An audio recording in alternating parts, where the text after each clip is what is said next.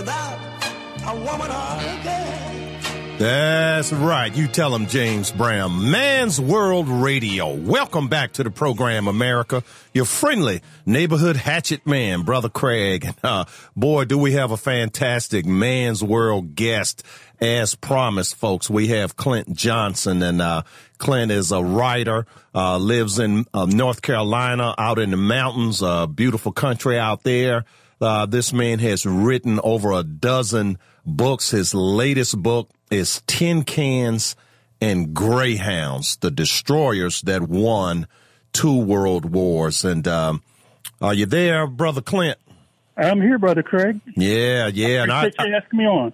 Look, we appreciate you coming, man, with Memorial Day right around the corner. This book is right on time. And I see you even wrote a book about Clarence Big House Gaines. Yes, sir. He was one of the greatest men I've ever known, and we're right in the middle of trying to write a documentary about him that'll come out maybe sometime next year. Oh, okay. Now, did you play ball under him? Oh, no. I just knew him from living in Winston-Salem, and I gave him a decade to write his biography, and he didn't do it. And I finally approached him and said, Coach, you need to get somebody to work with you on this. And actually, that was one of the reasons he chose me, is because I know absolutely nothing about basketball. Oh, okay. So he said, all right, I don't want to coach his book. I want somebody who can tell the story of how I got these young men into college and train them to be young men that'll have an impact on society. So, and that's so important. Yeah, that is so important. I think that's one of the things we're missing with young athletes today. You see athletes, they're taking a knee, they're refusing to go see the president. You win the national championship or you win the Super Bowl, and either half the team won't go, and quite often it goes down racial lines. So there's a lot that's not being taught about modesty and propriety, to overlook superficial differences and just at critical moments, just be an American.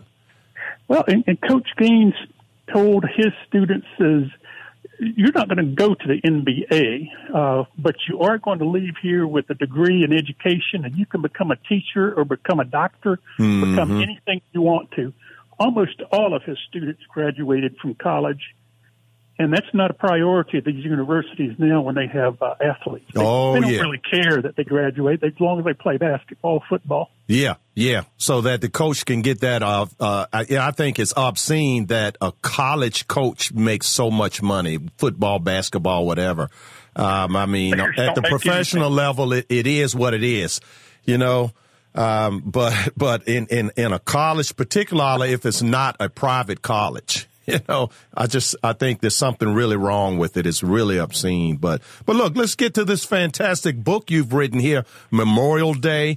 And, I learned a lot from your book here that these destroyers that you write about, that, they call them greyhounds because they're fast, but they call them tin cans because they're dangerous, and they're dangerous to the soldiers that were on them, because in order to be fast, they had to use the least amount of steel. Am I speaking? Is that accurate?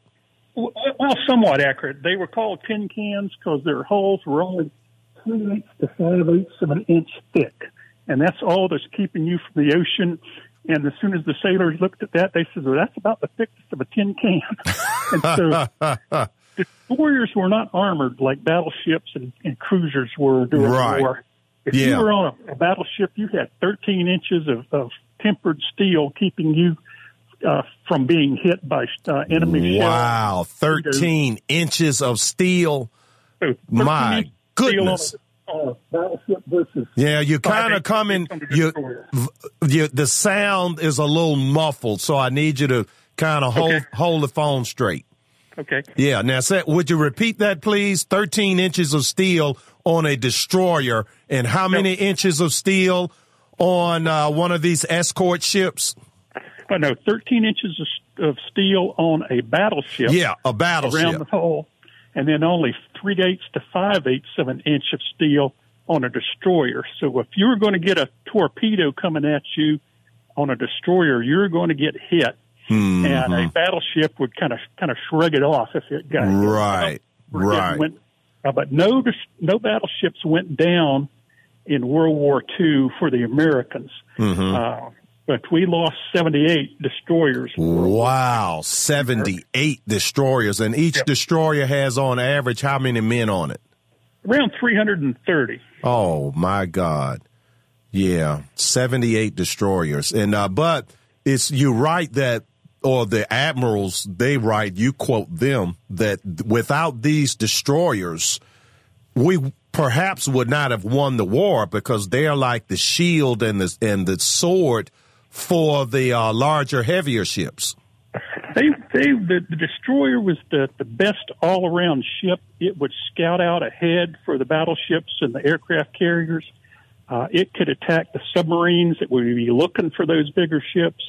It could throw up a lot of anti-aircraft guns or shells to protect those bigger ships. And it was a weapon on its own. They formed themselves into attack groups in the Pacific, and it sounds a simple idea, but it proved very effective. They would approach the Japanese, and they'd see them with radar about 15 miles away. Japanese did not have radar, and so they would go in, fire a spread of torpedoes, wait to see if those torpedoes hit, and then go in and fire their 5-inch guns, and then turn around and run. And so that before the Japanese could figure out where they were. So that's smart.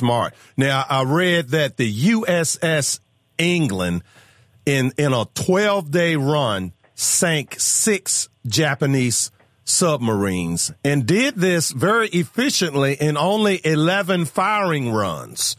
So, there were some smart people on that ship. Yeah, and even the captain could not figure out why they were so good at it. He used 3 different sonar operators, so it wasn't one man's good ears that could find them. It was just an effective use of the crew, and they were so good at it that one seaman came up to the captain and said, "I'm feeling bad about killing these Japanese sailors." No, that's the wrong attitude. It's war. That's exactly what the captain said. The captain said, "Son, we have to do this. We have to finish our job and go home." Now, next year, accepted that. Yeah, next year the movie version is coming out. Tom Hanks. Tom Hanks is coming out with a movie called Greyhound, and it'll come out in May of 2020. Not based on my book, but based on a novel. But I have an objection to Mr. Hanks's movie, because he's calling it the USS, or he's on a destroyer called Greyhound. Well, all American destroyers were named after naval heroes. Now, so unless it was Jack Greyhound, it's incorrect. Right. Now, let me ask you this: would you have a few more minutes to hold for the bottom of the hour news, and then we come back and finish up? Yes, sir. Okay, great. All right, folks. We have Clint Johnson. The book is Tin Cans and Greyhounds. We're going to take a quick break. We'll be right back. Carrying the weight of the world, but I only have 2 hands. Hope I get the chance to travel the world, but I don't have any plans. Welcome back to the program, America. Your friendly neighborhood hatchet man, Brother Craig, and it's Man's World Radio, folks. And we have Clint Johnson here. He's written a fantastic book. You really got to go out and get this book, folks. Tin Cans and Greyhounds, and here with Memorial Day weekend upon us, go ahead and get it. Order it now. How can folks order the book, Clint? Brother Clint. Thanks, Brother Craig. It's on all of the online bookstores, and many bookstores do carry it in stock, so they should be able to find it any place that they normally buy their books. Oh, okay. Yeah, and there's also an audio book if you can't read. Or hear well, or if you can't see, also on audiobook. Yeah. Or if you get a lot of windshield time and you just want to pop the CD in and listen while you drive. That's right. Some people do that. Yeah. Yep. Yeah. But there's so much you learn in this book. About some of the ships that did not get hit in Pearl Harbor and then how successful those ships were. You know, I never heard that. We only heard the bad part of Pearl Harbor. Right. I did an analysis. The battleships were the targets of the Japanese at Pearl Harbor, but the battleships were all built before World War I. They were really obsolete by the time the World War II came along. So the Japanese bombed those battleships, but they only nailed 2 destroyers. And there were like 50 of them that were based at Pearl Harbor. Mm-hmm. Did an analysis of battles that those ships were in. All of the battleships refloated, went back to fight in the war, but they only were in 38 engagements where they won 38 battle stars. Wow. The 50 destroyers that were based at Pearl Harbor went on to win 438 battle stars. Wow. Yeah. They were in a ship-to-ship battle or a ship bombardment or something along that line. So that's fascinating. Either. Yeah. They were more important ships. Mm-hmm. Yeah, that's really fascinating. I mean, I love, you know, when you look at movies like, you know, The Hunt for Red October, you know, a submarine story, or just, you know, any of the famous movies that revolve around the sea, they always seem to be really, really fascinating. And so if you have a lot of stories in this book, and we're right up against another break.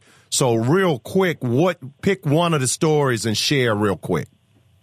Well, one of the more amusing things I found out was there was a destroyer that carried the king of Saudi Arabia to meet Franklin D. Roosevelt. Oh, I read that one. Yeah. Ooh, tell them what happened.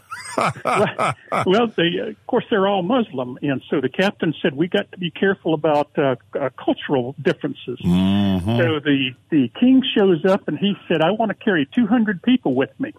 And the captain says, we can't do that. That's way too many. And they finally settled on a short number. The king also showed up with something like 50 sheep to slaughter every day for food. Mm-hmm. And they talked him down into about 10 sheep.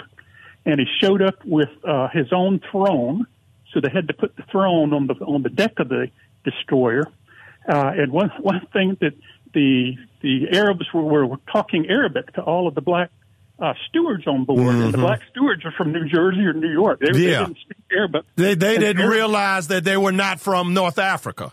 They assumed my brother, let's talk about things on this ship. And these fellows are just staring at him because they didn't understand. Yeah. And they brought their own water, and they would not help reload. Don't ask me why. You know, we think that modern Americans don't understand Islam and the fact that the two worlds are opposite each other. But Roosevelt found out that they would not help relocate the Jews from Germany to Israel. What in the world made Roosevelt think that they would? I think he was just making a stab in the dark. But the important thing that did happen was that established our relationship with Saudi Arabia to start drilling oil. Mm-hmm. And so that was the first time that the United States made a friendly arrangement with Saudi Arabia that continues to this day. So all of the Middle Eastern oil exploration started from this one destroyer bringing the king of Saudi Arabia to meet FDR. Yeah, fascinating. You got to get this book, folks. I wish we had a little more time, Brother Clint. But, you have a very blessed observation of Memorial Day coming up. Thank you so much, not only for writing this book, but for sharing it with our audience. Well, thanks for having me, Brother Craig. Okay. God bless you, brother. Bye. All right. Well, all right, folks, we're going to take another quick break. The number, if you'd like to call, 804-454-0822, 804-454-0822.